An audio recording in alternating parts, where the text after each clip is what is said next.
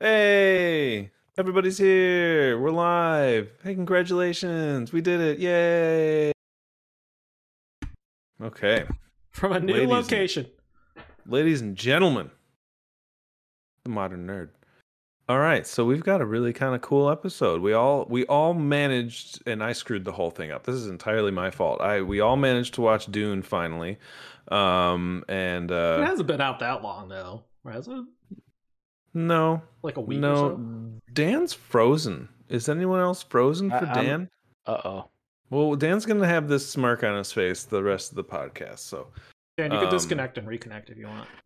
All right. we'll wait get for to you. Dan in a second here. It's See what's fine. going on here? It's George's There it is. logo. Okay. There it is. All right, so we've got a few trailers to go over. We're gonna go over Dune is gonna be the bulk of this, and then Dan's got a new segment, questions with Dan Smirch.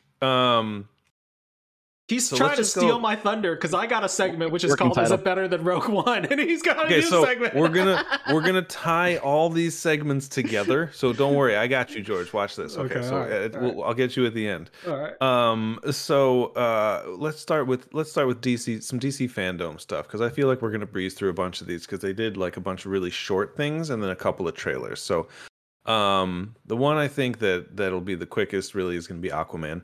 They gave us a behind the scenes look, essentially a first look at the thing.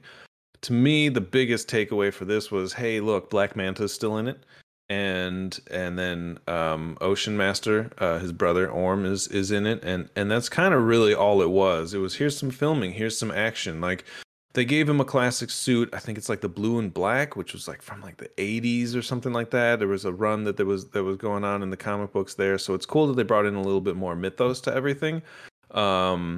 But I mean, other than that, I didn't really have much to take away from it other than, yeah, it's going to be Aquaman. Yeah, I'm going to see it. Yeah, it's Jason Momoa. They have my money, but they had it before they even showed me anything. So I'm What's not. her name in it still?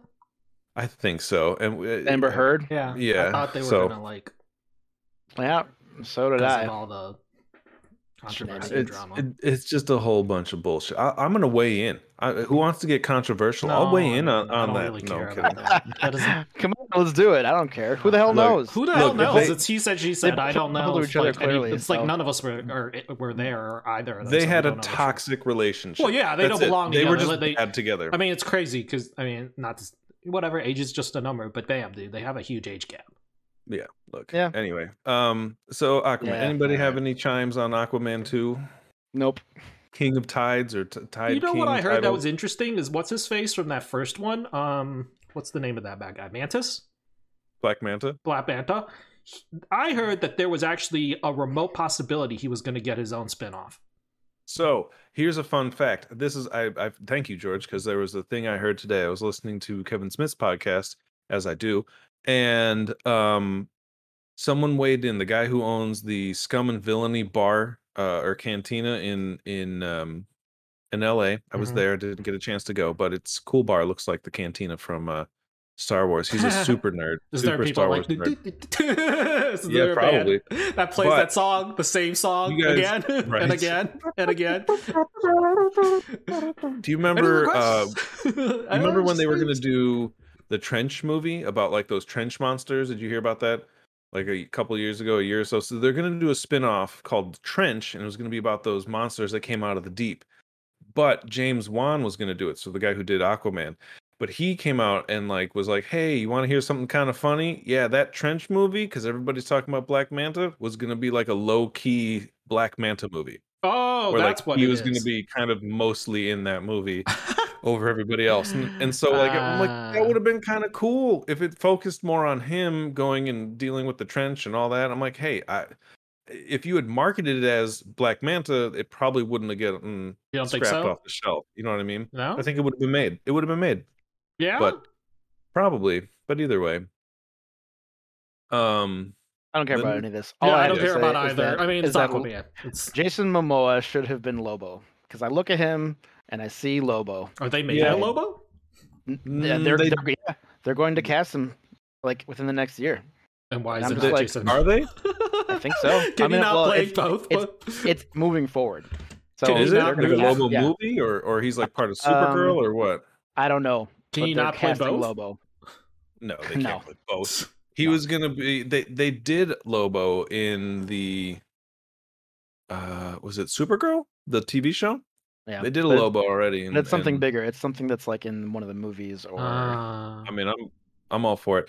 I mean, again, this is all DC, and it's all just Crap. let's go this way, let's go that way, let's go this. So Whatever. there's some gems.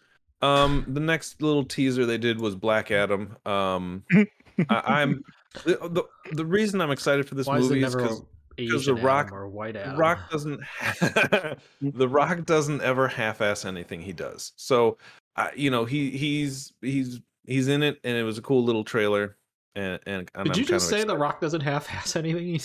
I was seriously, dude. I I'm don't trying know. to think of like a WrestleMania that he might have wrestled John Cena. movie. Sorry, but like, everything he puts. I don't think The Rock half-asses his life. I think but he just is looking to fill his schedule perpetually. That's why he's the to most be as busy highest as paid actor, is possible. because he fills To the be as schedule. busy as possible from start to finish. And I would say this was going to take precedence over everything else, but Active. how many movies has he put out, and how many of them have been good? I mean, I like most of his recent stuff. Really, you like The Tower? You like? I didn't see Skyscraper, but I mean, Jumanji was fantastic. Jumanji is but good. That could say you could say that that's not necessarily all because of him. It was because there was an ensemble cast and he had great people around him with wonderful comedic timing. I liked him in Hobbs and Shaw. I thought he was good. There was nothing wrong with his role and his acting, and it was good. It was just the same. There was a bunch of but I mean, then you got obviously he's going to be the same character in whatever the Fast and Furious movies, and Rampage was a that wasn't so bad, I didn't see it. That's okay, whatever. But I mean, look at any Stallone movie, look at any Schwarzenegger movie, look at all Van Damme movies, look at all these action star movies. They're all the same, but everybody loves them. So you can't put up the argument for one and not the other. He's following in the footsteps of one of the greatest action stars of ever, and it's doing essentially the same stuff. A couple of kids movies, a couple of action movies, kind of producing some of his own stuff. Now he's going in on it. So I mean, I'm excited for his Black Adam, because this is a passion project. I feel like this will be a little different than everything else. The thing is that honestly, I think what's interesting is that I'm hoping they do a good job somehow tying this with the other parts of the DC universe. He's the character itself is such a I'm not a huge comic book fan, and I honestly haven't followed all the DC stuff, but I do know enough about that character to know that it's a wonderful kind of anti-hero character, and also has some very long dark history with a lot of the other characters in the DC universe. Black Adam isn't an anti-hero. He's a villain. No, he's an anti-hero. He starts as a villain, right? He starts as a villain.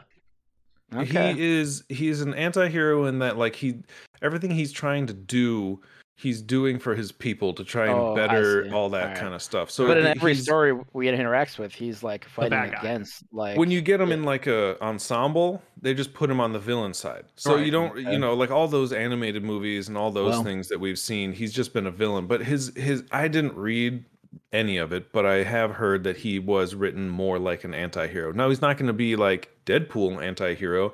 He's going to be, kind of if Thanos walked the line more than there's no question he's a bad guy, right? But it's yeah, kind of. But the thing is, it's going to change now. It might change now, and it's but the thing is I just want to see how his story fits into Shazam and all the other DC heroes. I kind of think booking the world's most popular and biggest movie star as a villain who's got a bit of an ego on him, he's gonna change it. He's gonna make it so he's the big picture guy. I think he's gonna be the anti-hero you and I are kind of been talking about. He's gonna come just more toward the hero side because it's the fucking Rock. I don't know. I look forward to it. I'm glad there's some star power behind it, but he is going to just do whatever he feels like. I want to see him face off against Shazam. I want that payoff has to come along, right? Come on, what's the point of introducing him if that's not going to happen? Sure. I don't think DC's going to let him run completely wild. Warner Brothers. I mean, I know that they're yeah, good, do the thing. We'll see. but he will have a big sway in the universe. I just think that I think it would be great for like this is like a perfect time for him to essentially turn heel in a movie finally. You know what I mean? Like Mm, that would true. be he was a good heel in wrestling, and I'd like to see him on the big screen do that because everything he's done I has been agree. mostly, Will you know, studios agree though? I don't know. we'll find out. So, um, all right, let's go to the other one that I think we're gonna have a really short conversation about, and that's Uncharted, the video game to movie trailer. So I'm gonna only say this. At first, when I saw the casting, I was like, "Oh, okay." I mean, maybe it's like an early. Okay, let's give Wahlberg a mustache and go for it. Didn't give him a Doesn't mustache. go a Really, mustache. that's like my biggest complaint. And then I saw the trailer and I was like, "Oh, he's just Mark Wahlberg in this again. He didn't even try." I mean, what did you Tom, expect? Tom's gonna do great. Tom Tom's is gonna do just gonna be Tom, and Spider-Man. I mean, Tom's gonna be Yeah, dude, Tom. that's all I hear. Tom is I don't hear Nathan Drake. I just hear him. Tom's big curse from here on in is that every single movie he's going to be in for the rest of his life, he's going to be compared to Spider-Man. It's the same problem with George Clooney. George Clooney is always going to be that character from ER no matter what. That or Danny Ocean. He's I not that would. anymore. Clooney's a bad Not true. example. Clooney, I mean, would but when he say did Batman, it just felt like freaking, like no. it just like when he did like I would. there's a lot of heroes, a lot of characters who unfortunately a lot of actors get put into several movies as one person or have played as character so much or have we seen on TV so often that it's like you've seen the wide range of acting that they got. So it's like everything is kind of familiar. And I think that's the problem with him is that I'm not saying Tom Holland's a bad character, but I'm saying now we've seen him in like 4 movies, at least 4 or 5 movies as Spider-Man. It's good. And most of our first impression of him as an actor, most people, is Spider-Man. So it's going to be very difficult for him to shake that for the rest of his career. I hate to say it, especially such a young career. It's the same thing with the Harry Potter kids.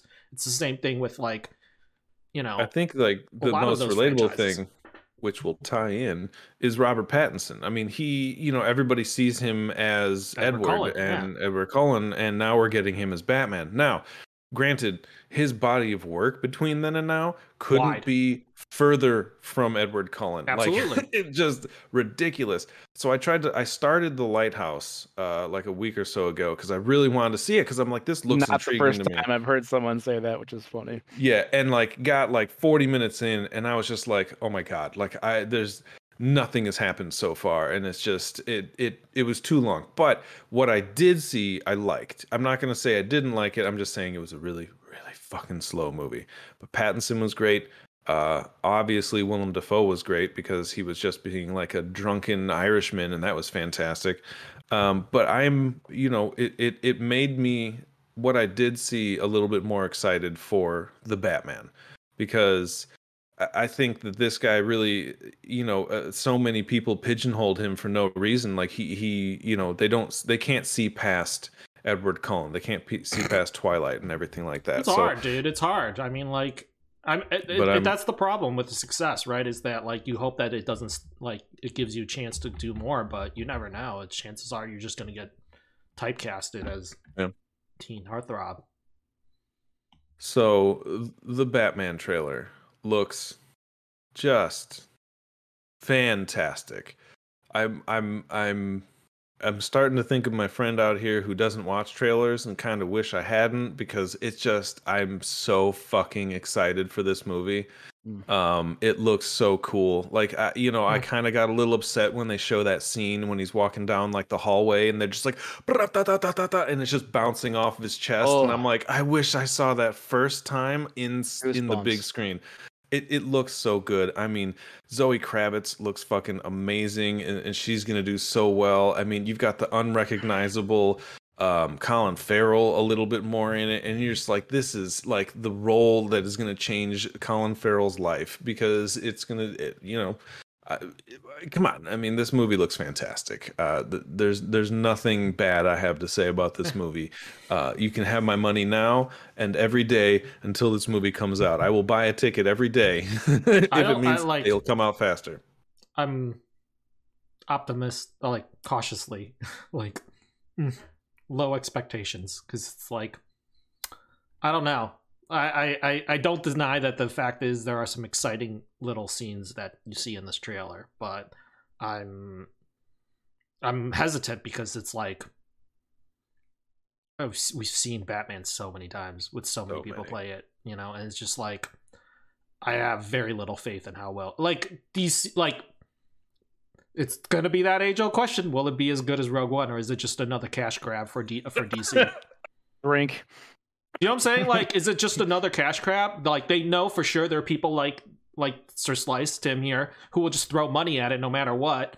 You know, it doesn't really matter what the fuck they put out. So is this more of a cash grab that it's like, do we really need to see more Batman? And it's like, also like, well, how does this Batman tie in with the rest of the Batman or the rest of the DC universe you're trying to pull? Well, there's a multiverse, so there's that. But I mean, like, if it was a cash grab, it would be 100% tying into everything, and it would be tying in. But it's not. It is its own thing, and that gives me a little more hope than usual.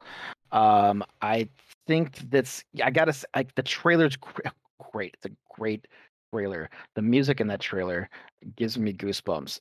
It's cool. It's unique. It's not something you'd think to fit a Batman type trailer, but it fits, and it's awesome. I'm rooting for Pattinson. The dude needs a dub.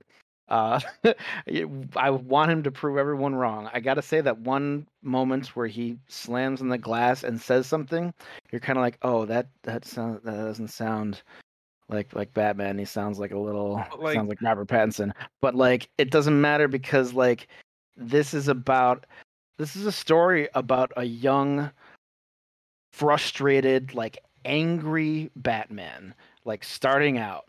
And he is going to take out his frustration on everyone.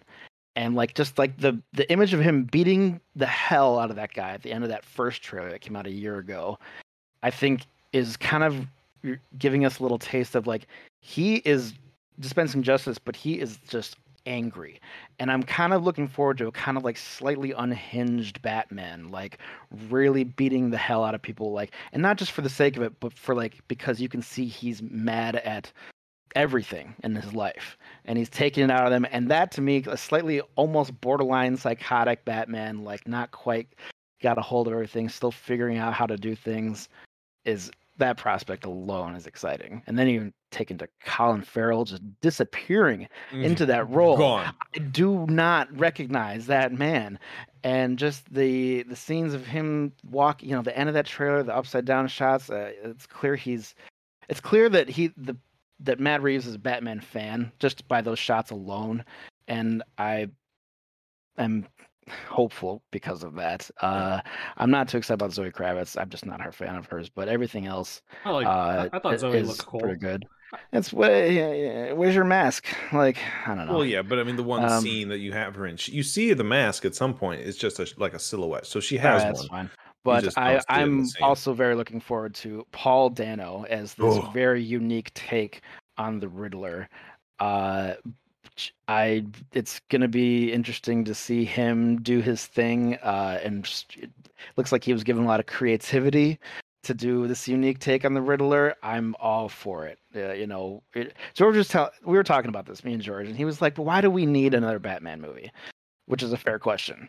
We've had a lot of them, but I think some of these characters need.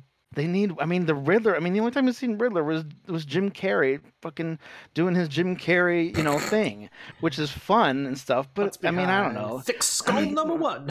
Yeah, like it's just like he might as well busted out some of his catchphrases, like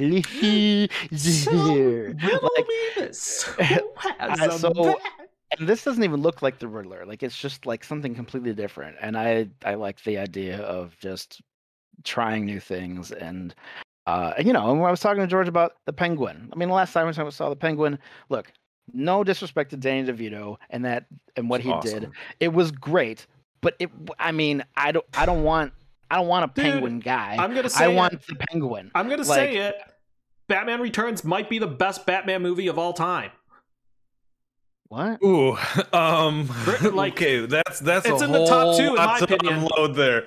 You talking about? I want this to be a 3-hour podcast. Just that alone is going to be 3 hours worth of conversation. It's a loaded statement. You're telling me Batman Returns is better than The Dark Knight? It's definitely it's definitely close to that. You didn't answer my question. Is it better than Dark Knight? It's hard to say, but I really like it. Out of do all you mean the it's Batman hard to movies, for say? sure, the Dark Knight and It is Batman not Returns are hard the to top say. two. If you want to I say mean, I what would is better say- than the other, I mean, I I would say- really like the Dark Knight, but I really say- like Batman Returns, dude. Dark Knight and Batman, like 89 Batman, like those are the two for me. Dark Knight and an 89 Batman. I think not- Batman Returns is better Batman than 89 Returns. Batman. I think it's better than the first one. It's Oh. good, but like, I wouldn't put it. I mean, it's like there's, honestly, it's there's so like, many bad ones.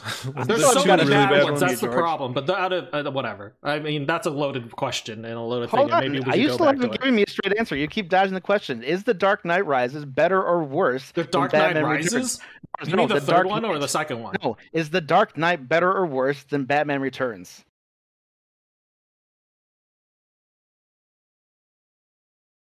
I don't know. The world's waiting. You don't on know. George. I will Wait say a I minute. really like Batman Returns, and I really think it's definitely in the top two. I mean, like, what Okay, more do you want me to let say? Let me rephrase. Let me rephrase Dan's question for you. Let me put it in a little different of a Oh, perspective. how about this? If I had to pick between one of the two, and I have only seen one or the other one, I would say Batman Returns. So you Insane. If I could only Quality watch movie- one more That is- Batman out wait, of those wait, two, wait, wait. I would say Batman Returns. This So is almost quality the of same thing I've movie. ever heard you say. Holy you crap. like Batman Returns more than you like Dark Knight. Right. Whether or not they're better It's hard to say. irrelevant. Right. You like them more. Oh. I mean, that's I that's like Batman fair. Returns more than I like The Dark Knight. That's fair. Wow. I'll allow that. Dude, Batman You Returns like is a whatever fucking you Tim want. Burton masterpiece, dude. When was the last time you watched it? Oh, I mean, dude, you don't have to ask me. I watch Tim Burton movies all the time. Smarch, when was the last time you watched Batman Returns, dude? It is a Tim Burton masterpiece. It is A probably while one of his ago. Alright. best films. I mean, like, Can we I like do a remember- live cast of it, like watching and Dude, talking I mean, about it was good, but it was campy, dude. Like, it was cheesy. Like, there were moments that are, that are awesome. You're just like, wow, that was absolutely ridiculous. you don't like, Like- yeah, of course it's ridiculous. It's over the top, and it's like, that's the way like the Tim Burton Batmans were. But like, I don't think it was that cheesy. it wasn't like, it was kind I of dark mean, if you remember watching it. And It like, was super dark. dude, do you know, like, if you watch back and look at the people who were in that cast, there's a huge, like, that cast is like freaking amazing. What's his face for what is his name? Pee Wee Herman's in it. What? Yeah. Pee Wee Herman's in it, dude. He plays fucking Oswald Cobblepot's dad, senior. Like, Wow. isn't that I Pee Wee watched it all. Herman? I've seen this movie like dozens of times. Couldn't remember it. There's like, Did Christopher everyone, Walken's in it too. George has ruined our reputation as nerds for the rest of our careers. Ah, Yeah, I you don't mean, know what you're oh, talking wow. about. When was the last time you saw Batman Returns, dude? And I don't know why well- you dislike the Danny DeVito Penguin, because the thing is that's a real I never said storyline it. from the book, from the comic books. Fuck, it was. He runs for mayor in the comic he books. was. No, that's fine. I'm talking about him being a penguin.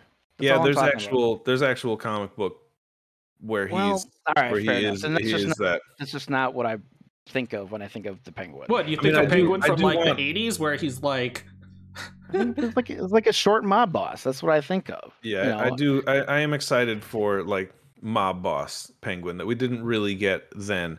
And at the time, I was all for it. I mean, I loved it when it came out. Don't get me wrong, because in my opinion, Michael Keaton is my Batman. Yeah. 'Cause that's what I grew up with. But that could be what tips the balance, is that out of all the Batmans, I like Michael Keaton the best. And maybe that's why I that's really true. enjoy Batman That's- Returns, because he's a better Batman than Christian Bale, in my opinion. So right, got that's George really worked why up. I like Batman Returns. it's okay. It's exciting. I can't argue with you on the Batman front. Just the choice that Christian Bale made to do the thing alone is a rough. It's hard to get. Well, behind I mean, with and that. I understand, think Spurge. We have different opinions, but like, you don't need to say that would ruin our opinion as actual nerds, because I'm sure Dude, there's plenty of people who agree with me. I was joking, George. I'm sure there's plenty of people who would agree with me on that. Time out. Hold on. I wasn't saying like derailed. I know you love Batman Begins. Like, you can't, like, I've heard you talk about it, and I'm just like, it's okay. I haven't talked about Batman Dark Begins Knight. once. Dark Knight. I get this what whole time. I was George. I was joking. I was just like, I was thinking about the backlash if we're, just everyone holds Dark Knight in such high esteem, and I do too. And there's a reason for that. But I That's don't. true. I mean, no offense. I mean, this George. coming I from the was guy who busting your doesn't like the balls. bazooka line. Come on, dude. What? It's Oh, true. that line is Who ridiculous, ripped though. apart I mean, the movie I for mean, that bazooka line? Come on, I mean, like. are you defending the bazooka line? I don't think it was that No. bad. I don't think I didn't think it was that bad. I didn't think. I I mean, it don't wasn't. nearly think it was that bad the Wasn't way you great. think it was that bad. I love it because it's ridiculous. That's why I like that line. Okay, hold on. All right, we're very off topic. I appreciate the enthusiasm here. We're dialing it back. George's Jesus, coming after me the rest of the podcast, dude. we'll settle this in Smash. Everybody, calm down. Nah, that'd been I got fair. nothing. Okay, so we did the Batman, and speaking of Keaton, I mean, he's back. He's finally back as Batman in the Flash. I feel like we already talked about this? Was this on last We week's did or talk last about episode? it already. We already did talk about Anyway, this. I'm excited about that. We've all talked about Michael Keaton coming back, and we're moving on from the Batmans until we can all calm down. Okay, But so we man, that was a very intense conversation. So let's talk about Lightyear, something a little lighter. all Zing. right. I watched this trailer and it just creeped me out. Like Why? the whole funny. it just was there's something about seeing him as a person really just I'm like, you've been a toy since 1995 and now he's a person. Even had its own television show, cartoon as a toy, and now you're a person, and it's tripping me out. But I learned a small little bit a fact about this is someone was talking about it, someone in Disney, and it's not that he was a real person. The character was based off of a movie. So this is the movie that the toy was based off of. So it's not that like this person existed in their mythos Yeah, I in the know. real life. Yeah. I didn't know that. So I was like, okay. I was are you like, this. telling me No, that there's a Buzz real Lightyear Buzz TV Lightyear out cartoon here? show I was that's like I was about like, what the hell? the real Buzz Lightyear and his adventures in outer space. Right, but the character the toy in the movie was based off of This person. a separate movie. Yeah, No, a movie movie. within the universe. So it's not like a real person existed Right. in their universe. Right. It's He's a so that threw cartoon me show off. or whatever. But it still looks really weird to me, just because, again, I'm wanting him to be a toy. Now, I rewatched it a second time and third time later because I was like, I need to get over this because it's just freaking me out.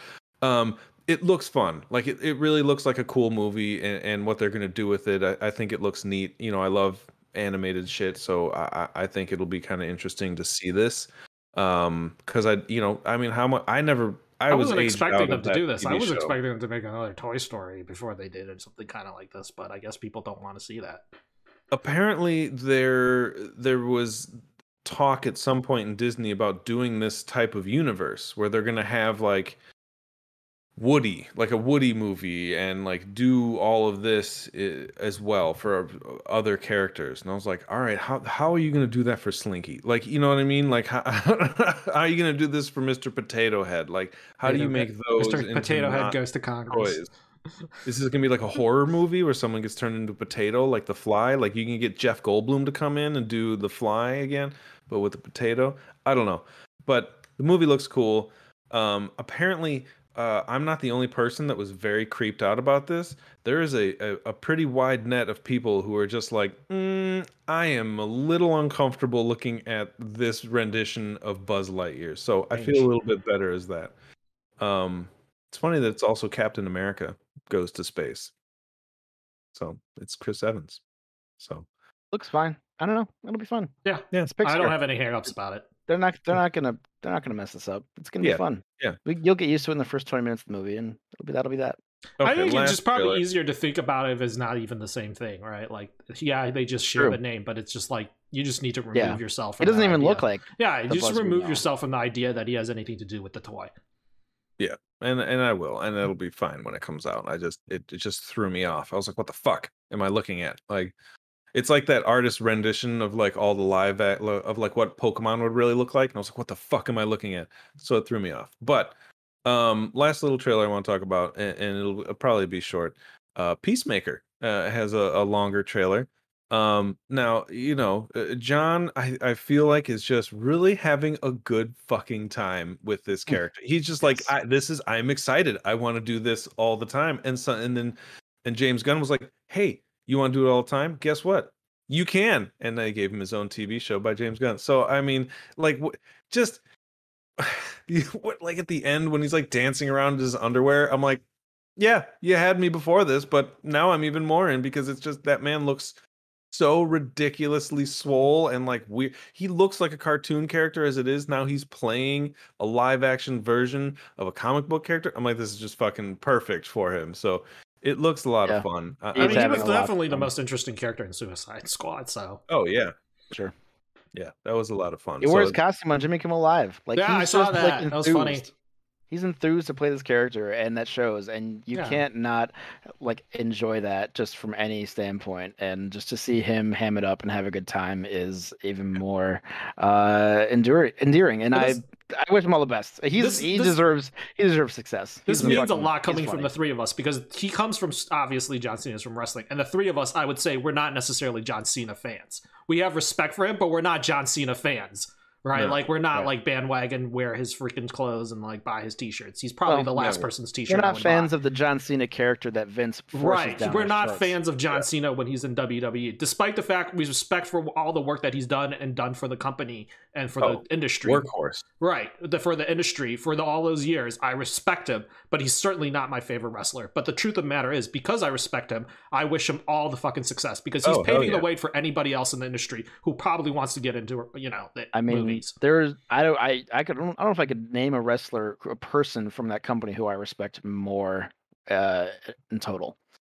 He's one of the hardest working, nicest human beings. What most Make-A-Wish Foundation wishes by far. Anyway, it's like he's on like 600 something or something crazy like that now. And he's a fantastic human being. He's hilarious and he's loving life. And he deserves all the success. Favorite part is when he's in Total Divas and he looks at the camera and says, "I'm gonna hit you with my finisher tonight." Looks right at the camera. This is reality TV. Looks right at the camera and laughs. He was too good for that show. He's too good for that show. Too good for that girl, but that's a totally different story. So Dan said, you threw me off on a tangent in my mind there. You said there's no one in that industry that you respect more. And being I would almost say lifelong fan of wrestling, although I don't watch it as much anymore. I just was like, who?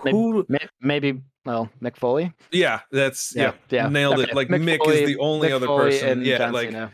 But like everyone else, like either you sold out or I mean Austin, sure, but like but Foley, so that's fascinating. I will say this to Cena's character, I feel like at the end of his full-time career as a wrestler, that you can tell that Vince was kind of like, yeah, man, just go do it, like do whatever, like I don't even care anymore, because he did become a little bit more interesting in his promos and his matches were a little bit more fascinating. I remember like when he had the US Championship, like those were some of the best Raw matches I'd seen in a long time. I respect him a lot because of that. Because he gave a lot of people a chance to come in, and people like Cesaro, and people who've never wrestled for a title ever, a chance to wrestle. Good. So that I respect. Even KO showing up out of nowhere from NXT when he was still in NXT. Yeah.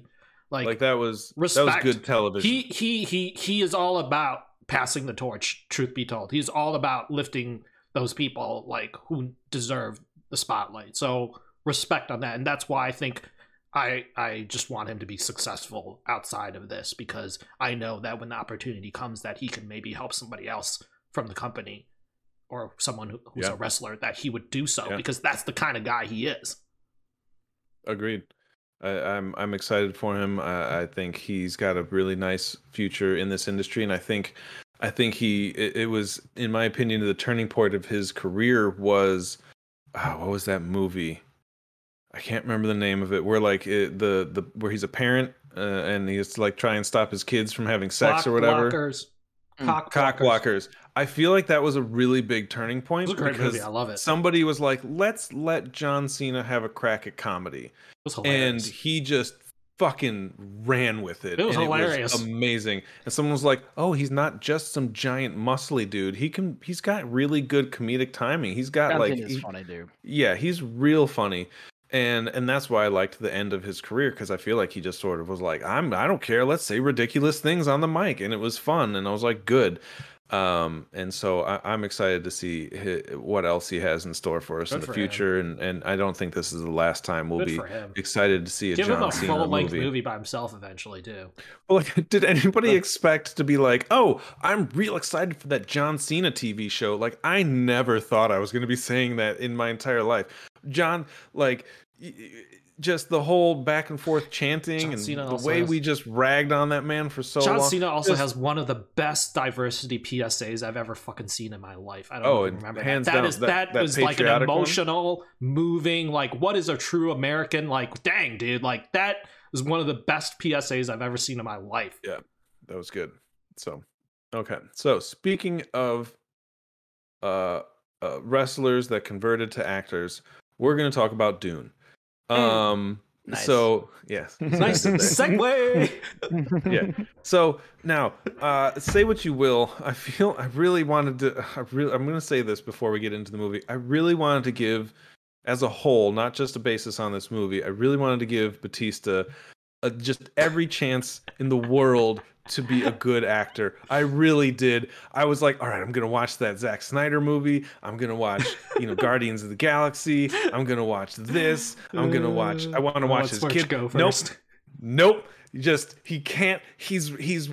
It's just like, you just need. Come on, man. Like, you are a cool dude. He doesn't have Like, it. He doesn't have the chops, dude. I was he talking about this to doesn't. George. He's doesn't. a cool dude. He's He good really at is. specific lines when he works in them. He nails his Drax part and his like comedic like moments in that.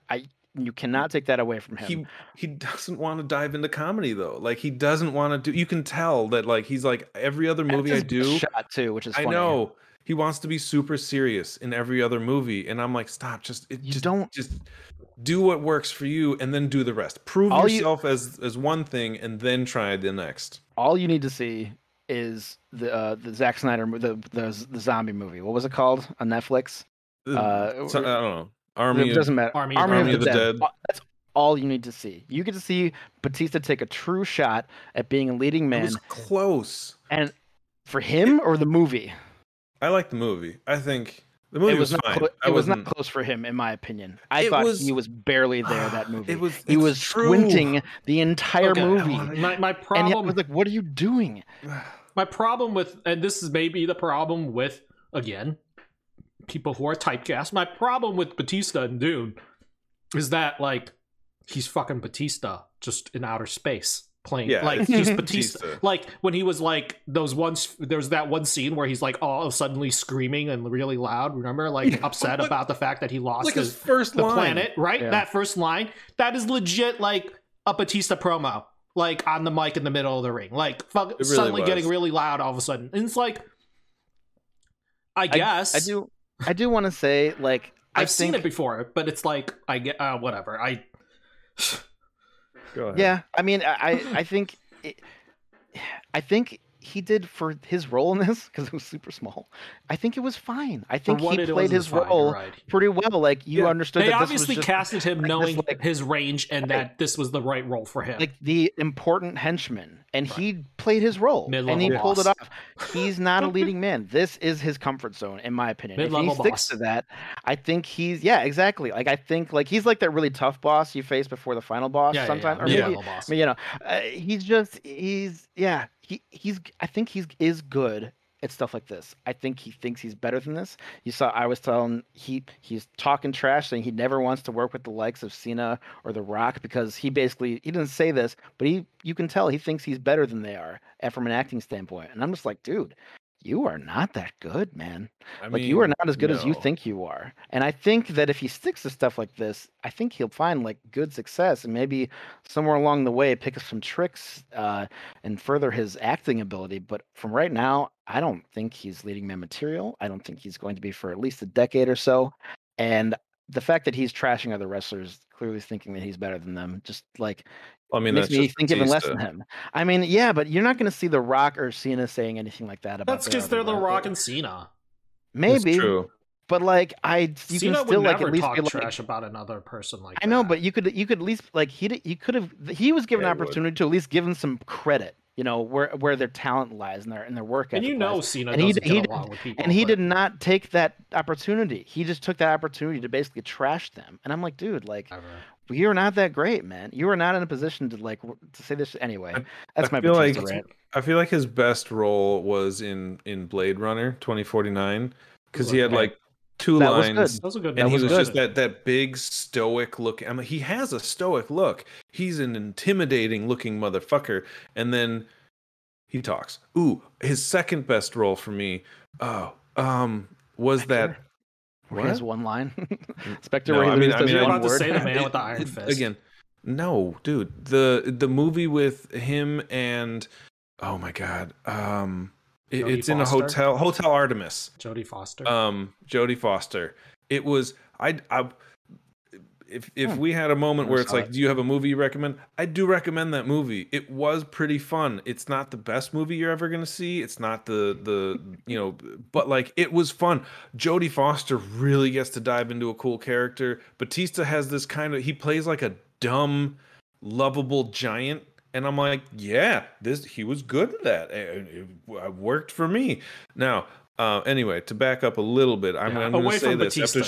After shit talking Batista, I will say he seems like a really nice guy, like a genuine person. When in all of his interviews, he seems very humbled when he's talking to people.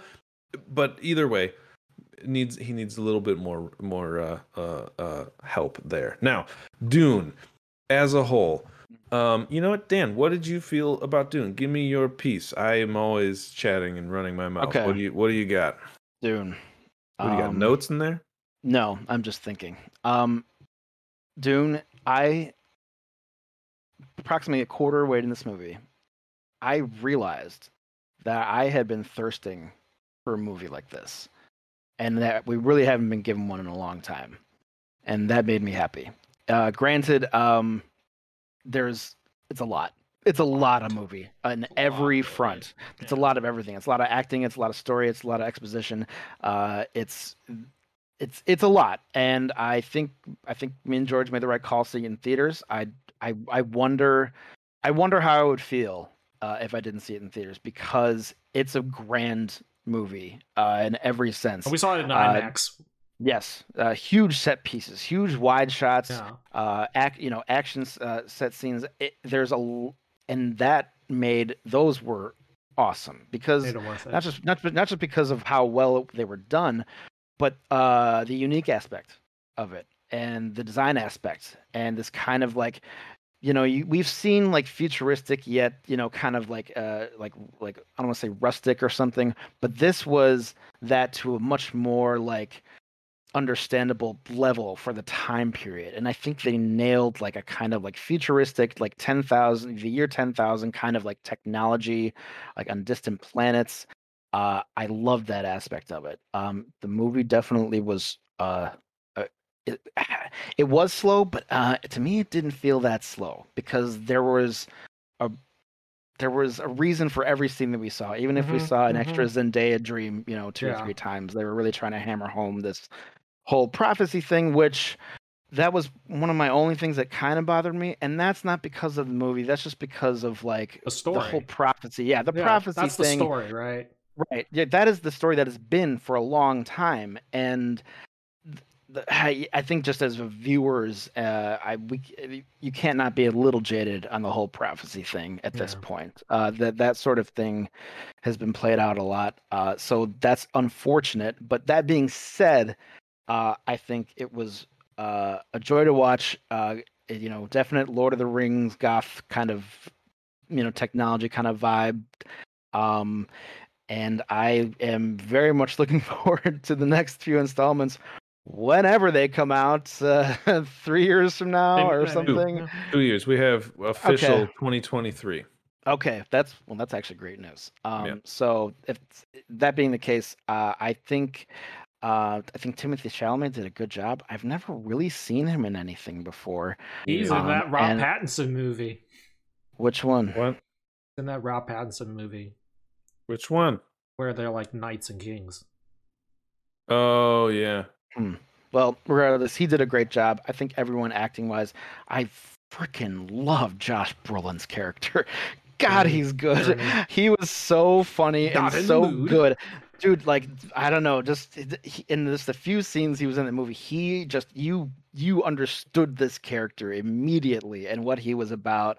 And God, I loved that for him. I love Josh Brolin. I hope I just look for it. Anyway, that's my little bit. Let's hear from George or Tim. Yep. No? Yeah. Um, Yeah. I'll I go mean, like, last. I have seen both previous versions of Dune on, well, I've one was not. on the big screen with with Sting. With Sting was in it. And then I've also seen the one that was on Sci-Fi Channel, which was actually my first introduction to Dune, was the one was on the Sci-Fi Channel as a miniseries, which was really good. It was in 2000. And I've read the books too. So like, I think what's interesting is like Dan comes to it from a perspective of never seen anything like it. Right. Not I in the should have background. prefaced that. I And- haven't seen and- anything or read books or Yeah, anything. and the fact that you can say you enjoyed it like means a lot to me, and it warms my heart to hear that, because it's something that I've loved, like most of my life, that I can remember from the first time I was introduced to the world of Dune. And I think that this movie does a really good justice. Obviously, it suffers from the same problem that Dan brought out, which was the Lord of the Rings Fellowship of the Ring, which is like when the action finally feels like it's real, not action, but when it feels like you've already you're like really invested in these people and you're starting to get a grasp for what's going on in the world, the film ends and you're like, oh man, I wish there was more. Which means they did their job, right? They did their job. They did their job, 100%. and you knew coming into it this was going to be a two-parter. So I mean, good for them. They did their job. Wait, just a two-parter? Yeah. Yeah. Well, this movie, the Dune, this first book is okay. divided into two movies. What's interesting is a little side note is the book itself, the original Dune, was divided into several little pieces. The chapters were written in a science fiction like weekly or like monthly publication or magazine, and then eventually they put it into a book. So I don't know that. in many ways, the story is already cut up into proper sections for them to decide to cut it in half. Now, the choice of them deciding to cut it in half to where it is they are now is like questionable among a lot of fans, but it worked out for the way that they decided to do it. So I'm happy with that. Again, seeing in IMAX made a really big difference. The director is very big about practical set pieces. If he didn't film on location in the desert, any of those other places you saw were all actually made. None of that shit was CG. The only things that were CG probably were like the ships and the battles, because obviously you don't necessarily make practical things of that. But like any of the major sets or scenes that you're seeing, all of that is either really the desert or a practical set that they made like a giant live soundstage out of.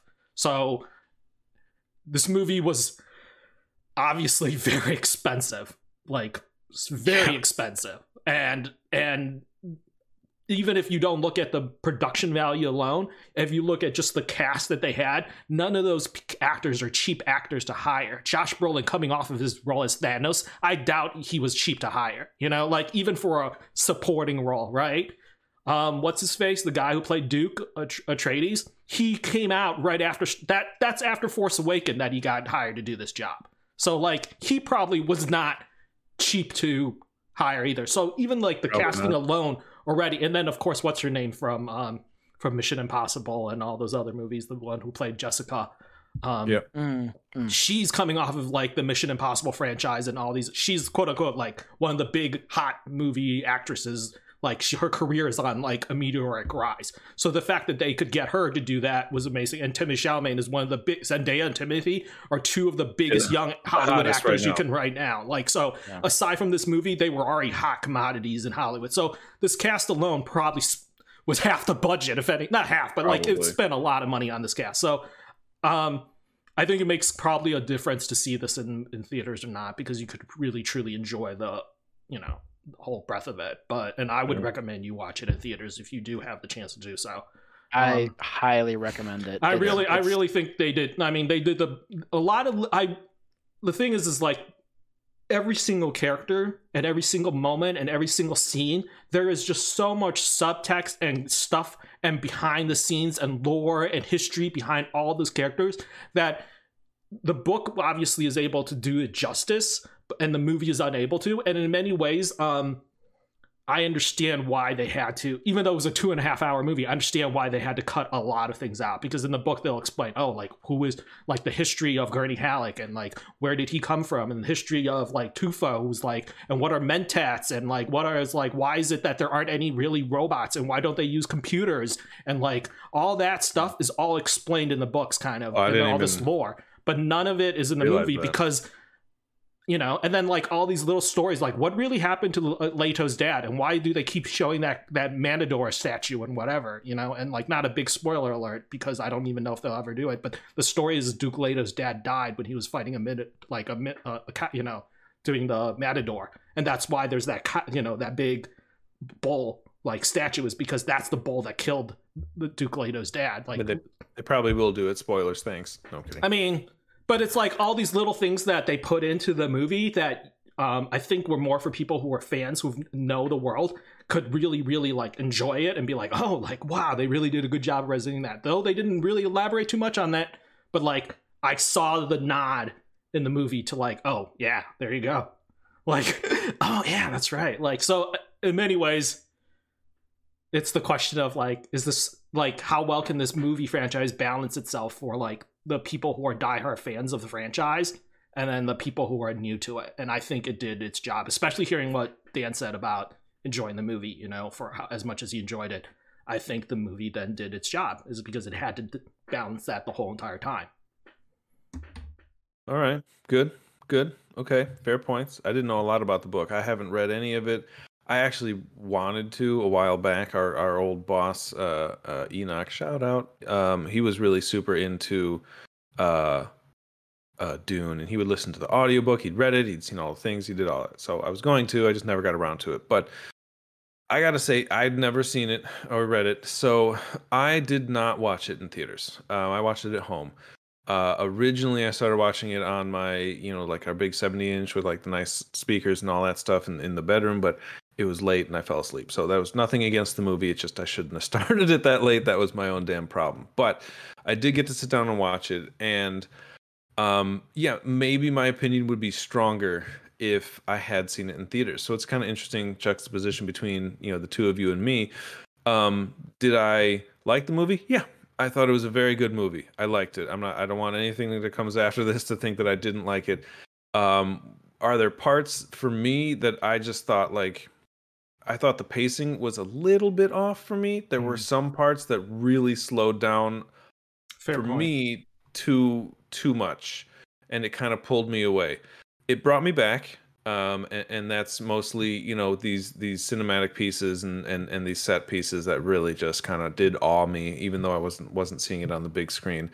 To me, it really was just like a 2.5 hour long character piece to kind of get to know these characters.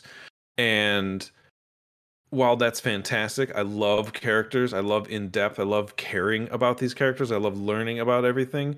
You know, it could have done that in 2 hours and cut a half hour off of it. Would that have changed, you know, the IMAX experience? 100%. 100%, because a half of those shots were going to be those long, you know, just sweeping desert shots that, like, I mean, that shoot looks gorgeous. Yeah. I mean, everything about this movie was beautiful, just so well done. Stellan Skarsgård, I mean, that was what a transformation, right? That was cool. Creepy, I was like, oh, like sinister, dark, like just. I was like, is that the professor from fucking Thor? Like, what the fuck? It was. He was that character. He was Yeah, that that character, was- and you it felt was like his good. malice, his evil, his like Yeah, bile, yeah. that just like this man who was just pure hatred, you know, of like, he did such a good job. Yeah. And then you have Batista playing opposite of him. Yeah, and you're like, you're like, oh, Batista, way to drag Um, the scene down. I loved it. I loved Jason Momoa as Jason Momoa. I thought that was fantastic as always, because You mean he was. I liked. There was a couple little things that, like, for me, just I don't know, just the whole prophecy thing. Now, granted, this book came out in like 1965, so when that was written, the prophecy thing may not have been as overplayed as it is now. You'd be So like, you know, but you know it's that every single unfortunate. other thing that came after that stole from Dune, right? Dune is considered Exactly. Dune So is like considered the predecessor to even Star Wars, like, and yeah, Star so Trek like and all most that. yeah. So Like, it's unfortunate that Interesting. like for this generation seeing it, they're thinking it's overplayed when it's what was original. being played on. So, you know, I'm fine with the prophecy angle. I thought that's okay. I would have liked a little more, like, you know, for the people in the back who didn't read the book, like, I just think it would have, like, a little bit more explanation to it. I Really? mean, it just, There's a lot. was there? There Wait, really you're were, like, a in lot of terms of the explanation. prophecy, you mean?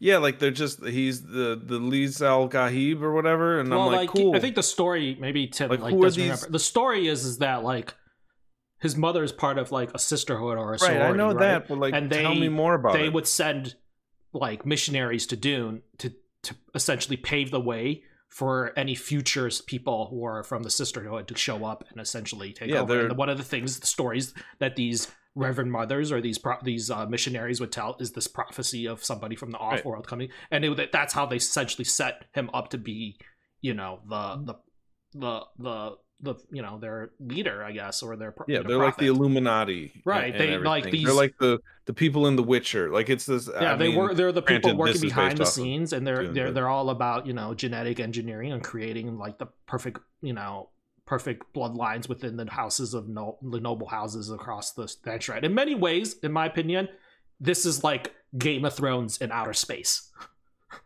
Like in many ways, no, it's 100%. like Game of Thrones I mean, in outer it's space, kind of, Game because of it's got like Thrones, houses it's fighting each Lord other. of the Rings. Even that, like, It's all of them. I was saying this to Dan. Even that scene when like the Harkonnens came into the to Dune and started attacking them, I was like, it's fucking Ned Stark, dude. This is like them coming into Ned Stark's house and killing all the servants and all that. And even though they put up a fair fight, you know, everyone's gonna fucking die because. And that's Dan was like, man, like just when I was like starting to like some of these people, like they literally slaughter the whole fucking house, and it's just like. Like, I mean, I was saying to George, I was the amount that they were trying to make you like Jason Momoa was very clear to me that he was going to die. If I were a gambling man, I would have bet his death first, and then he came after. It's funny because it's like there's characters that literally from Game of Thrones season 1 you could like compare. Like what's his name? Jason Momoa's character kind of reminds me of Jorah, like the guy who got his eye stabbed by what's his name by Jaime Lannister in that fight. You know, one of the guys who was like Ned Stark's. Like, you know, soldier that he brought with him to King's Landing, right? And then even in season 1, there's that maid who was always around the 2 little girls who was taking care of them. And then when the house got raided, she was one of the people who like died as well. And then in Dune, there's this maid who seems to like have this relationship with Jessica and was trying to be, you know, befriend Jessica. And of course, she's the first fucking person they find dead. I forgot about that. That was like the only scene we see with her too. Yeah, that was interesting. There was the missus who was like trying to that Jessica became suspicious. There was like a maid. There was a maid that Jessica became friends with that gave her the knife. She was like, "Why are you trying to like hide a knife?" She's like, "I'm just trying to like give you a present." Anyway, yeah. Oh, right. She was picking the Right. Yeah. I didn't know they were maids. Like, you know what I mean? Like, they're just like here, and I'm like, they said we have the candidates for housemaid. I will say this real quick. This movie should have been called Whispers. Because everybody fucking whispers. Maybe I lost out on some of that because I was watching it at home. Everybody's actually, everybody fucking whispers. I forgot about that. Everybody. The whole right. He's the loudest thing in that movie, and everybody else. No, yeah, I gotta couldn't say, hear him. We probably heard more than you did, but there were moments in full-on IMAX that I did not understand. Some I had the fucking subtitles on. There was a lot of foreign languages too. Like, and I mean.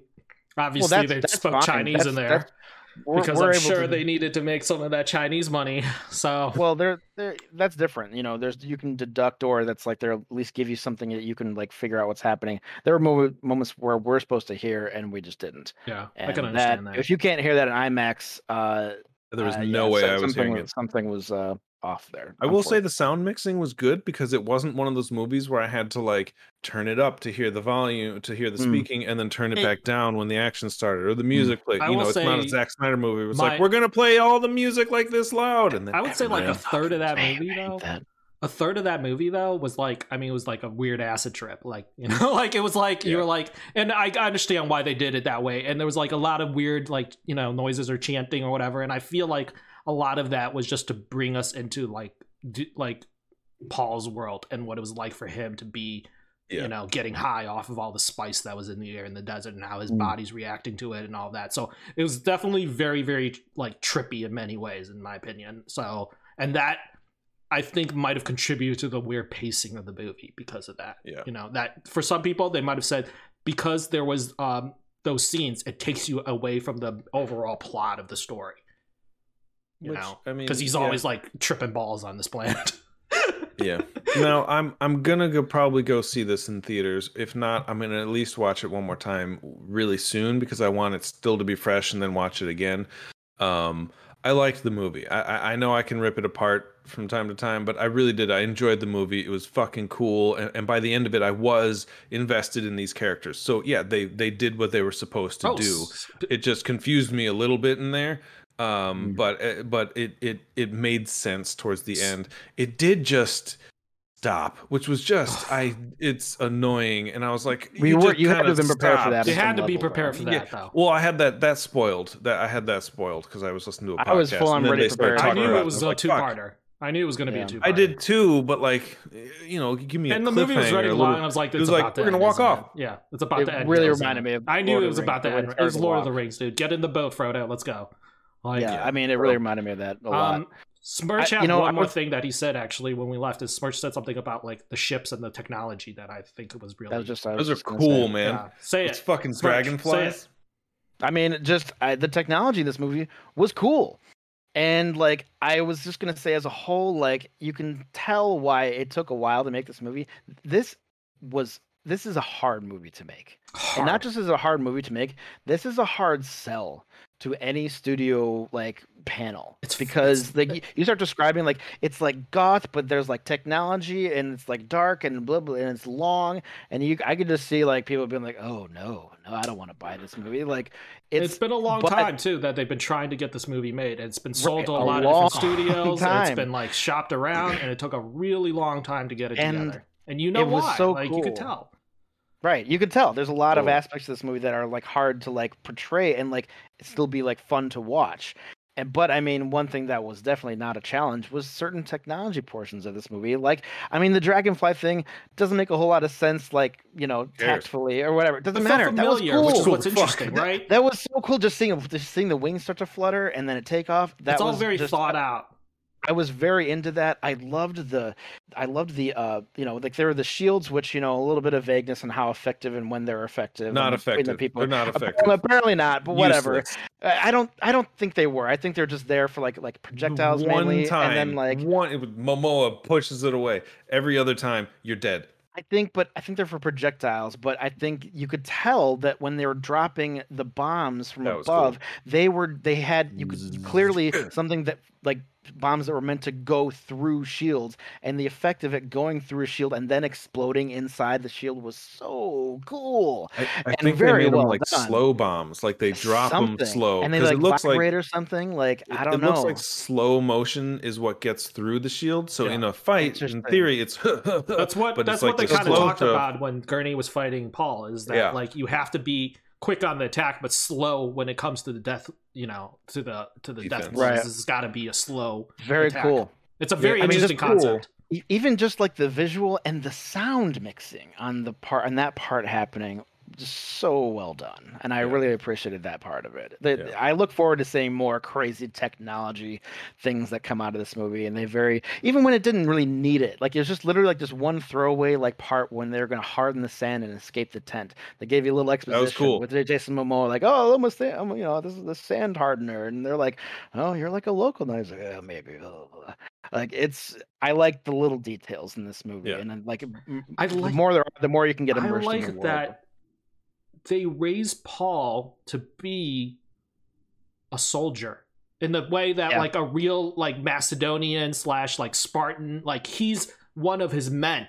Sure. Do you know what I'm saying? When he's in there with Jason Momoa, he's there with the other Jason Momoa with the other like soldiers that are house. You know what I'm saying? He's not above them. He's like one of them. He's a soldier. He's in there in the locker room while they're like, doing their bid or whatever, and they're there drinking or playing games or whatever, and they welcome him in as one of them, not somebody who is going to be their duke in the future, but someone who's like a soldier with them. And I think that's a very old school like way of creating a leader, is that like you want a leader who has the respect of the men. And how do you gain the respect of the men? Is that you say you're no better than the rest of them. That actually, truth is, you're the servant of the rest of the men because their lives are in your hand. And you could see he's taught that way, right? That's instilled in him by his father.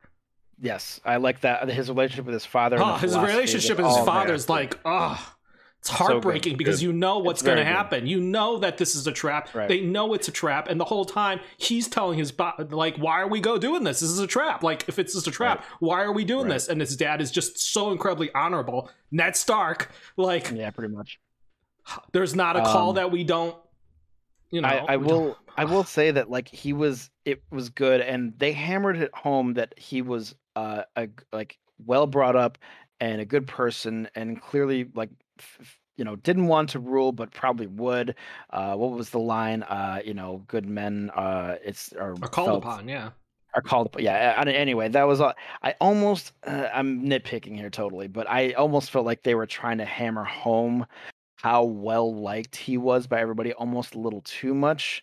Like a lot of the scenes of him running up, like everyone's all official, and him running up and like hugging someone, like, "Oh, good to see you," and like I kind of felt like we don't. I never saw anyone else do that, and maybe it was kind of like trying to like make the focus on him, and I understand that. But we like him already. You don't need to like reiterate that like everyone else needs to hug him and like outside of like greeting protocol or whatever. I was watching this with Smirch. Smirch had one. This is totally funny. Smirch had this one part where the dad's like, "When I grew up, I wanted to be a pilot." And Smirch just could not stop laughing. He's like, "Oh my god." Oh yeah, we were talking about when how he grow up. I want to be a pilot. We're like, really? Well, I feel like I've seen you be a pilot in another movie before. Maybe one.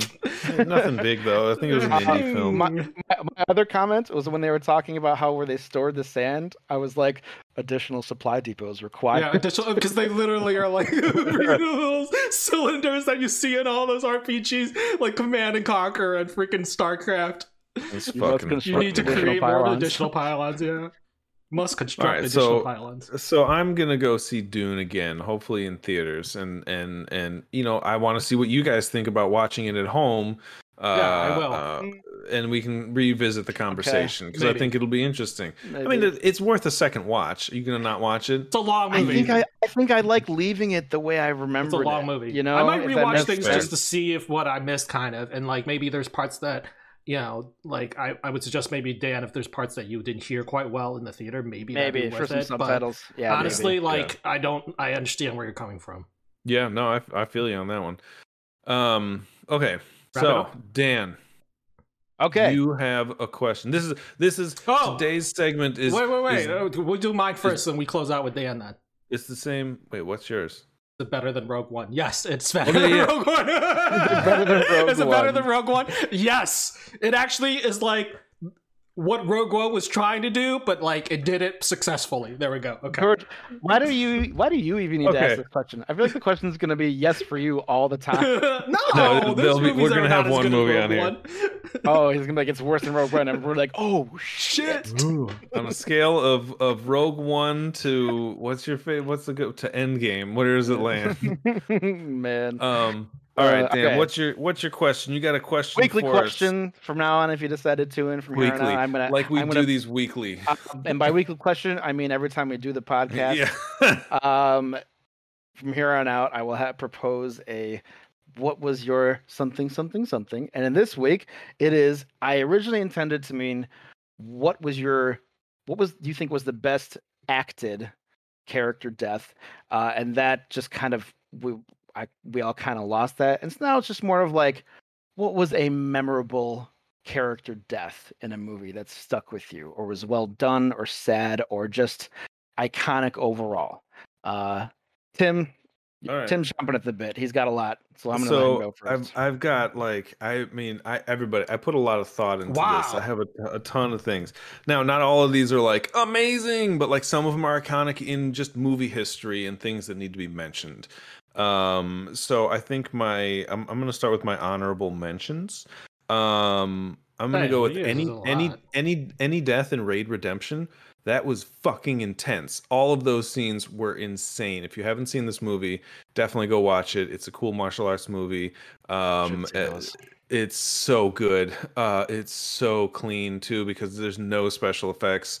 I mean, other no CGI or anything like that. But there's one specific where it's like some guy leaning over like a thing of crates or whatever, and he's like leaning back, and some guy jumps up and drops two knees on him. His head drops back. Oh my god, it's fucking cool. It was an intense scene. Definitely worth the watch. I think a satisfying death was Buck from Kill Bill, because you Hmm. just wanted that guy to really fucking die, and he Hmm. dies brutally. Just gets his head smashed in by a door to a fucking hospital room, and those are That's such big a good one. doors. Yeah, great, These are great one. these are a little okay. It So seemed kind of random, it but okay. changes. It changes. No, I'm I mean trying to bring them all that's a together. great example. Like there's nothing more like when we as an audience want to see a character die like really badly, Yeah. that is a sign of a good movie. That Hmm. you like we care what happens. And Yeah. anyway, that's a great example. Um. Uh. I mean, there's so many. I think those are like my two like big kind of. I guess I'm gonna go iconic on this next one. And I think it really needs to be brought up because it's just it changed a lot of movie history in my opinion. It's not the oldest movie, but the scene in Aliens when the chest burster pops out of Kane, played by the late John Hurt. Like the way it was done, and when I first saw it, it was terrifying. It was the fact that they got like nobody knew that that was going to exactly happen as it was, and the so all the reactions in the room were like actual people with fear, and they were startled by it.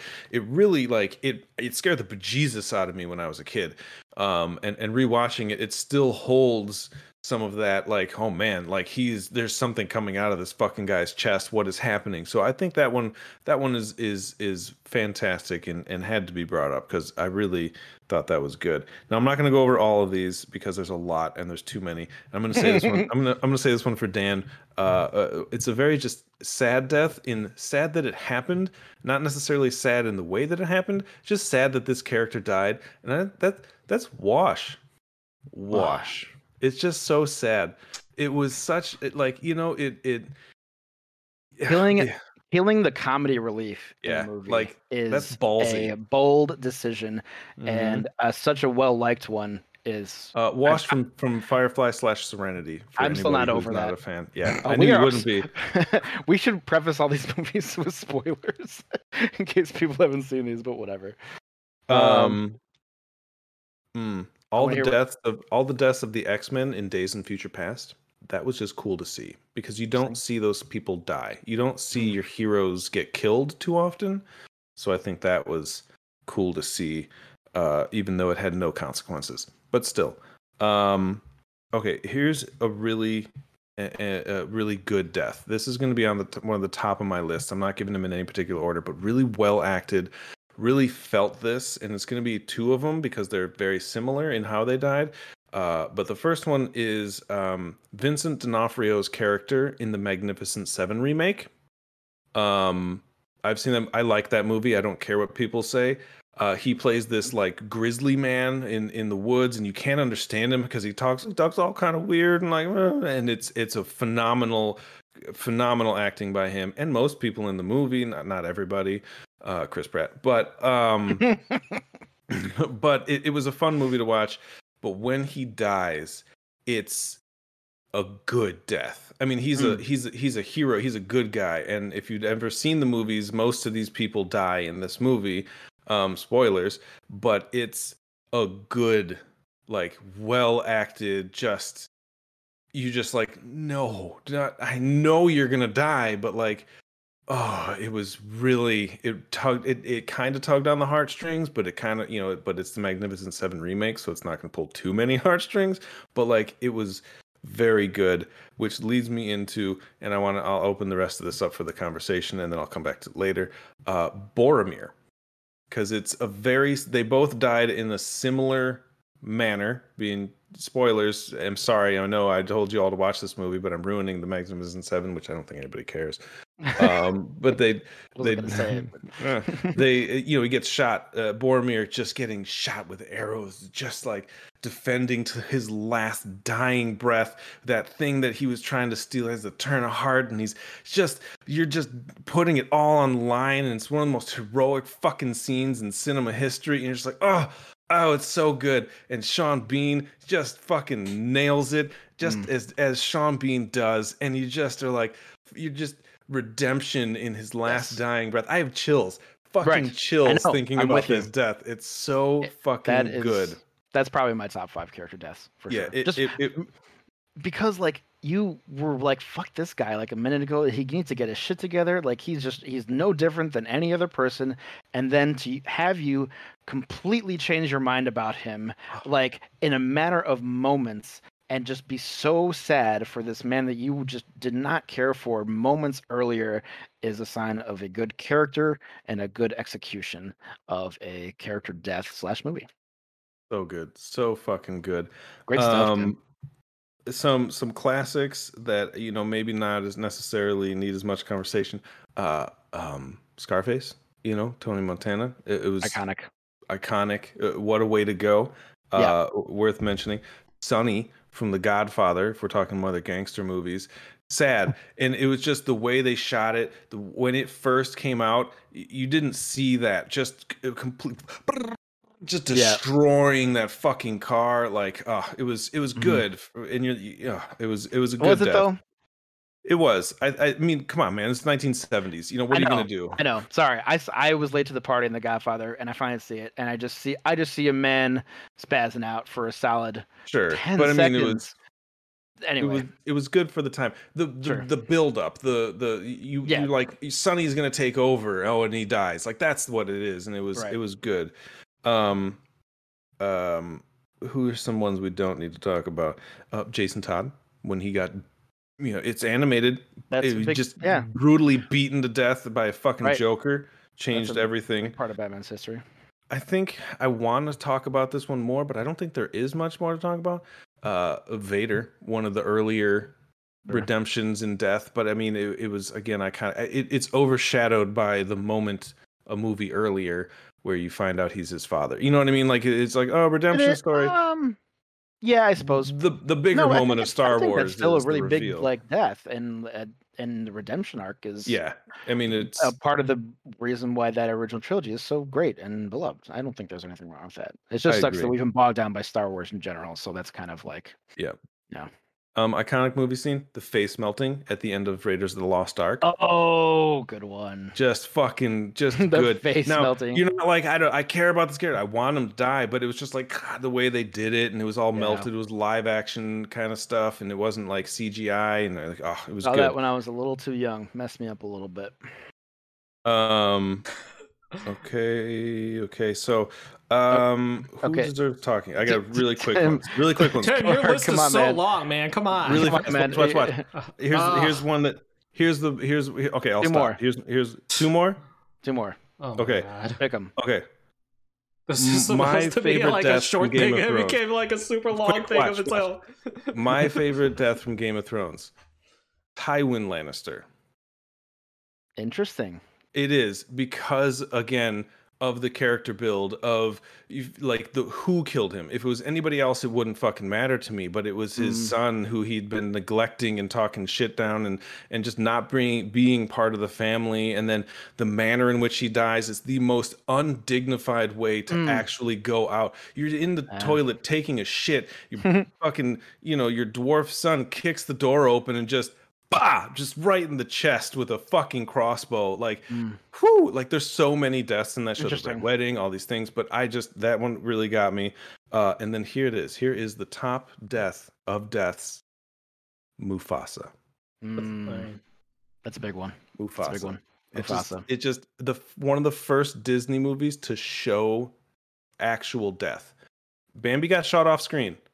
Yeah. You see him fall off the fucking cliff. Like he's murdered on screen in a Disney movie. If Like another reason why we don't even see death that much because like it was maybe too visceral for children. I don't know. I don't know, but it was good. It was good. Okay, I'm done. The sight of Simba pushing his father's lifeless body, which should not be part of a children's film, in my You opinion. cried. But man, you felt it. We all felt it. One of my earliest memories crying in a movie as a kid, and that was big. That was We a could big do a one. whole podcast on this topic. Probably. George. Yeah, Let's get George. Let's get George. Oh, you first. Hold on a second. I have to answer a text. Sorry. Okay. In real time. All right. Okay. Well, I'll get going here then. This was a lot of, I started thinking of like really sad ones. There's a movie called Life is a House, and it's with Kevin Kline, one of my favorite underrated actors, and his son, played by Hayden Christensen, who did a tremendous job acting wise. And I think it's important to acknowledge that because he gets shit on mercilessly because, let's be honest, not a great performance on the Star Wars prequels. But who did have a great performance? I would even say Ewan McGregor had, like, at best, an okay performance for those movies. Natalie Portman, or Academy Award winner, did a bad job. That's line. You're breaking my bad. I think is more than that. I think it's bad directing as well. That line, George Annie, you're Lucas. breaking my heart, is one of the most cringeworthy lines to this day. I am just I want to reiterate, and I'm kind of glad that Hayden Christensen is going to be back for this Ahsoka Tano show, and I'm rooting for Kenobi. him. And Kenobi. It's an exciting thing. Anyway, so that no one knows that movie, but that is a sad death. Who dies? You didn't even tell us who died. Well, anyway, it's the father. It's Kevin Kline. He has cancer. It's heartbreaking. And Hayden Christensen has a very visceral reaction. I kind of got bogged down by like sadness. I mean, like ones like Green Mile really stuck with me. A really great, kind of almost too long of a movie, but ultimately it's stuck with you. I mean, you got to Walk to Remember, Lion King. You stuck out. None of this counts. But it stuck with me. Inside Out. When they leave her make believe friend, whatever his name was, in the shadows. I just watched that too. Breaks I love that movie. Dude. Something because we can all relate. Yeah, bongo, bing we can all relate to the moment like when we left our childhood behind and we're seeing it happen, and that sticks with you. Tim talked about Wash and Serenity. I mean, there's a lot of them. I'm going to try to lead up to my final two. I mean, there's Never-Ending Story, Ajax trying to pull his fucking horse out of there. Just heartbreaking. One that I'm still not fully over is Sir Dobby, the former house elf of Harry Potter, and the sacrifice he made after earning his freedom not so long ago is a thing of sadness and beauty. Even though I shit on the new Star Wars sequel movies, the death of Han Solo was hard to watch. Yeah, of course. Because he was the man. He was the best character in those series that gave that thing life. And to see such a beloved character, even though Harrison Ford, the actor, was so done. So done. Like could not have been more done with it. Anyway, that was hard to see. Let's see. Black Swan, the ending. Oh, I was gonna do that one. I didn't know if that counted. I think it does. Just because it's like the ending and it's like the masterpiece. That one will forever stick with me. This isn't a movie, but How I Met Your Mother. My favorite character in How I Met Your Mother was Marshall Erickson, and when you get the news that his dad dies, fun fact. For this show, they told the actor Jason Segel, Lily is going to come up to you and give you news, and we want we're not going to tell you what it is, but we just want you to react. What we see in that show is Jason Segel reacting to the news for the first time that his character's dad has passed away. And to me was like, wow. And his line is, "I'm not ready for this." To me, that was both the character and the actor speaking in unison, and that resonates with me. and I think that's kind of insane and awesome. All right, but I lead all that up to my final two, and the two are Robert Downey Jr. as Iron Man in Endgame. Number one. And well, I can't put it at number one, and let me tell you why. The reason I can't put it at number one is because we had him for I don't know how many movies, 10 movies, At least. and we since from 2007. 2008 until 2019, Robert Downey Jr. was Iron Man. Not many others were such like nailing their characters that they just became the character, and many parallels to his own personal life in many ways. So too. many. Like his the redemption story arc, is his own personal redemption story. You know, that movie saved him. Yes, and no one was going to give him another chance, honestly.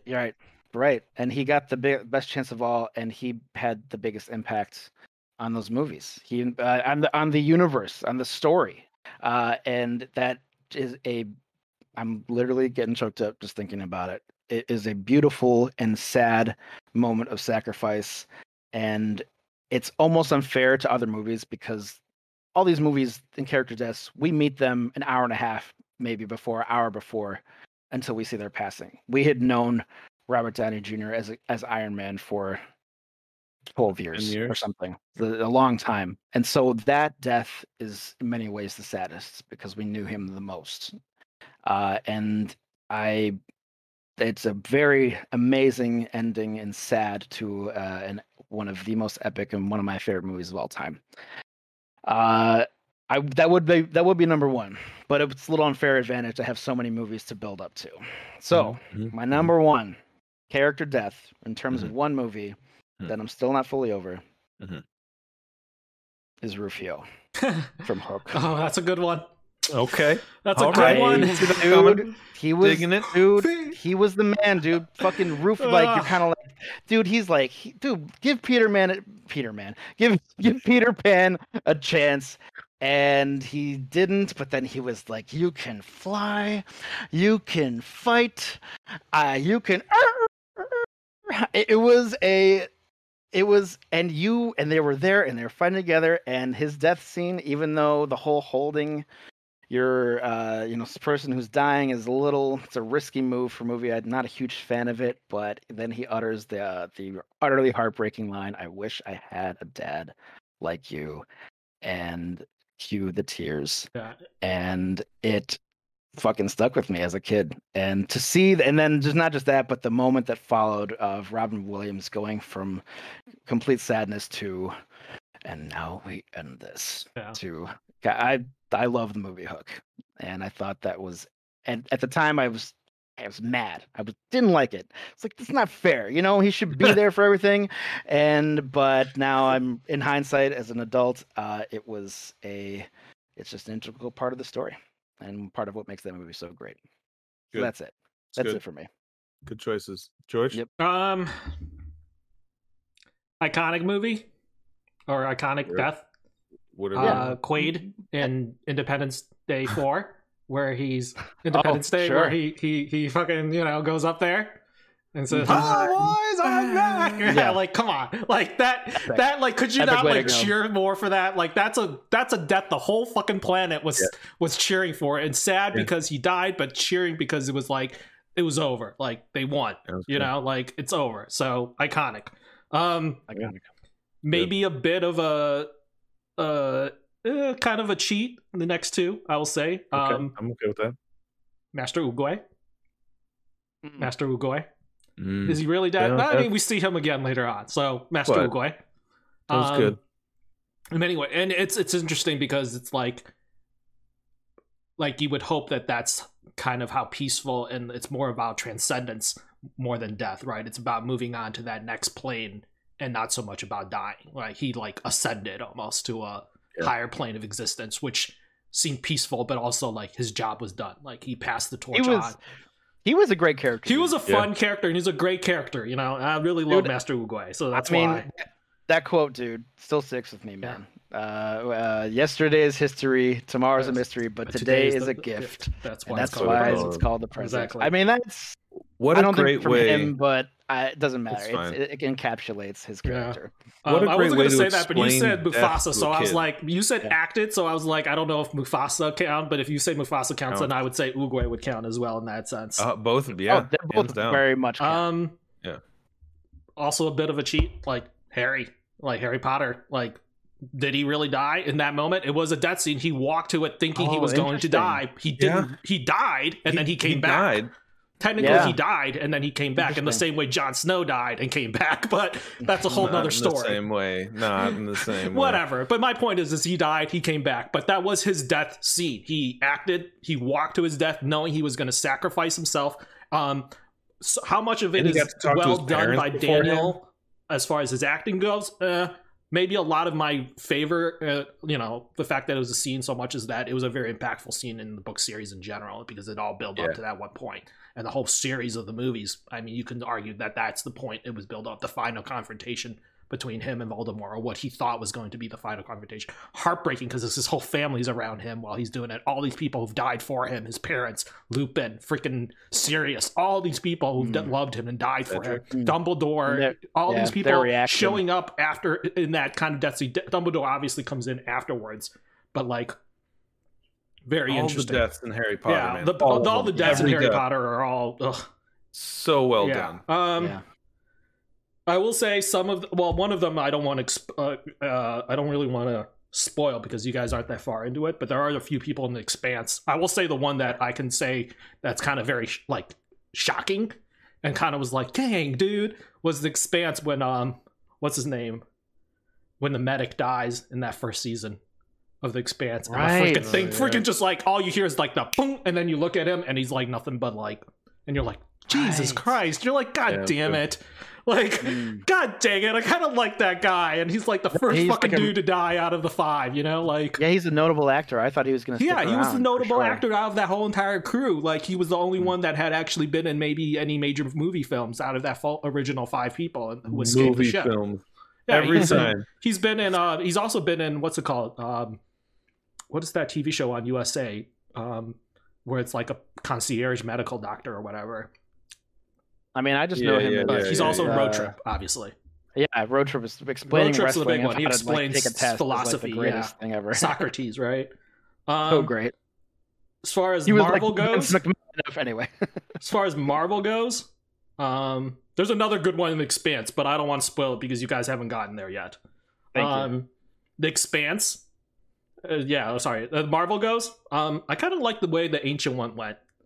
It was very interesting with Doctor Strange. I think it's one of the more unique deaths inside Marvel and inside movie theater, cinematic universe. Because it's interesting because like, what's interesting about films and like my love for film is that it has a way of slowing and stopping time, and it's never been more personified than in that film in many ways. Is that like film has that weird way of like being able to feel like you're stopping time and stretching it out, and like, a really good movie gets you lost and you lose track of time when you're watching it.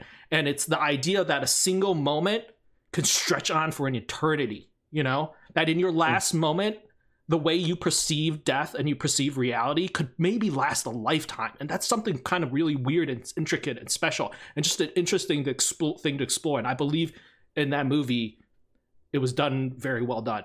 Like, it was just like they kind of personified that idea and that concept very well. It was a beautiful kind of like conversation. It was a beautiful conversation, and the conversation wasn't even though she's the one dying in her last moment, she's still trying to impart on him some kind of wisdom and be like, it's not about you. Like, this is not about you. You Doctor Strange, with all your gifts and all this that you can do and your intelligence, you still don't understand that you need to be more than just the best version of you. You need to be able to be there with the best version of you for everybody, because that is the responsibility you now have, And he finally grasps that in that one moment, of like, it's not about him. He needs to look beyond himself because he's lived his life very selfishly, even up to that point, Right. That's a great, can I just want to say, George, that's a great pick on so many levels. For me, when I saw that, how she was there one moment and then she just wasn't. And the way that she to me is and like the way she like she knew I her don't death know. was coming, and the way that she's able to accept it and be at peace with it in so many ways is something that I think almost every human being I think would like to have that dignity, you know, and I think she Sure. does it beautifully, right? Right. I just what I was trying to say was that that to me is like how kind of death is, and it's how it's like how someone is there one moment and then the next they're just they're gone. not, and that's anyway. I always appreciated that part of it. As far as like gut wrenching and almost like a Romeo and Juliet, and you guys probably have never seen this, is Angel and Buffy. I did never see that. I know. Angel and Buffy, it's pretty heartbreaking because Angel's character is a vampire and Buffy is a human being, and his death is pretty freaking dramatic. And I don't know if you guys, anybody who's ever seen Is it in Angel or is it in Buffy? It's an Buffy. Angel. It's in Buffy. Well, is Angel a prequel? Angel is a sequel to. I mean, it's a spinoff of Buffy. Sure. But there was a scene where Angel dies. I don't want to get into timelines with that. Yeah. That's insane. There's a scene where Angel dies, and you know, you guys are probably never going to see it, right? I'm assuming you're never going to watch Buffy. Buffy's the one who kills Angel, but she's in love with him. Angel is the quick backstory. Angel is a vampire, but he gets cursed by a bunch of gypsies and grows a soul. So he becomes a good vampire, and he falls in love with Buffy, who's obviously the vampire slayer. And then somebody reverses the curse and turns him back to a psycho vampire. And right before Angel's about to, he's about to kill, right before, Angel's about to get killed, he actually turns back to the Angel that she falls in love with. Wow.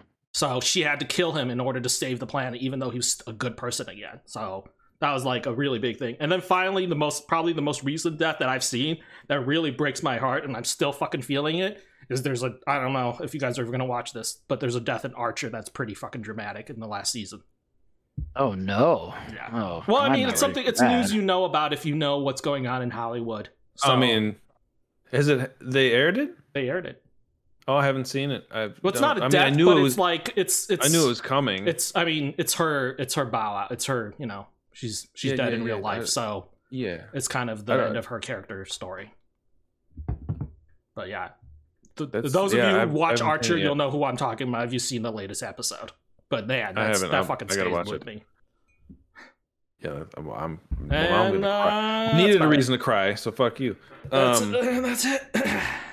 Okay, I have one more. Jesus, Tim. Tim, we're done. The death of Paul Dano in There Will Be Blood. Okay. I didn't really enjoy that movie, but okay. Where he beats the hell out of him with a bowling pin. It's intense. Yeah. Go watch it. That movie sucked. I didn't care for it. Good movie. I'm surprised Dan didn't say the dude who got his head blown off in the back of Pulp Fiction. In the back of the car. That was just an intense scene. But he wasn't. That wasn't a noteworthy character. Yeah, but I mean, it was just like character. I mean, the way it happened. We're gonna do epic deaths from random NPCs. I mean, I wouldn't say epic on that one. But just memorable, I suppose. One that I did forget is, even though it's kind of overdone, is Hodor. That was a good one. It's a pretty good death on all fronts. I could go on forever. Hans Gruber being thrown off the end of Die Hard. Yeah, good. I could go on forever. Yeah. All right. That was too long. I loved it. I loved every second of it. We need to have a whole Batman podcast coming up because this needs to be revisited here. I would also like to apologize to George. I was not trying. I just was. What you heard earlier was me reacting in real time to the news that George likes Batman Returns. I told you more that already. The Dark. I don't really remember that because I would have probably reacted similarly. And my subsequent cut of jokes were just more about how we as Batman fans get too defensive about things like The Dark Knight, and that was not a slight on George. I just was like kind of processing it, and so I'm sorry, George. What is happening in the chat right now? Huh? No, it's just a bot. It was like, what the fuck is this? Just a bot. It's okay. They are in the wrong podcast. Have you found Jesus? So this was good. I enjoyed this one. I had a lot of fun with that question. Do you have a preface for next time's question? Do you want to drop us a question so that any of our followers can participate in said chat that I just mentioned for the first time in the last 20 seconds of the podcast? No, but that's good to know for future podcasts. I Let me don't have know. one yet, but I will let you know, obviously, before we do it. Let me know. I'll post it up in the Modern Nerd Instagram. If I can find my Twitter, I'll throw it up You know on what? there. Sir Slice 13. I can do it How all. What about you got? how about character arcs next time? There's only one. I know, but we'll talk about it. There's only one, and it's from this show. Okay, there is only one, and Earth Rumble 5. What? Oh, okay. Character arcs. Yeah, whatever. We can talk about. I mean, it doesn't need to be an epic character arc. It can be just one you liked. Character arcs. Character arcs for next time. Think about it. Yeah.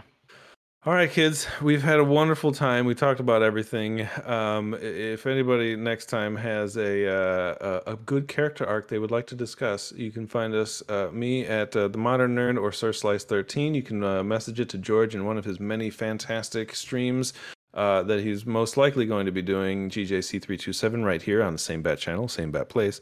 And Dan is non-existent on the internets. Smash City. Find him at Smash City. And tell you what, if you or someone you know is struggling with pot addiction, reach out to me and I will point you in the right direction. I am a former addict myself, and I have eclipsed. Nope. I've eclipsed a lot of days.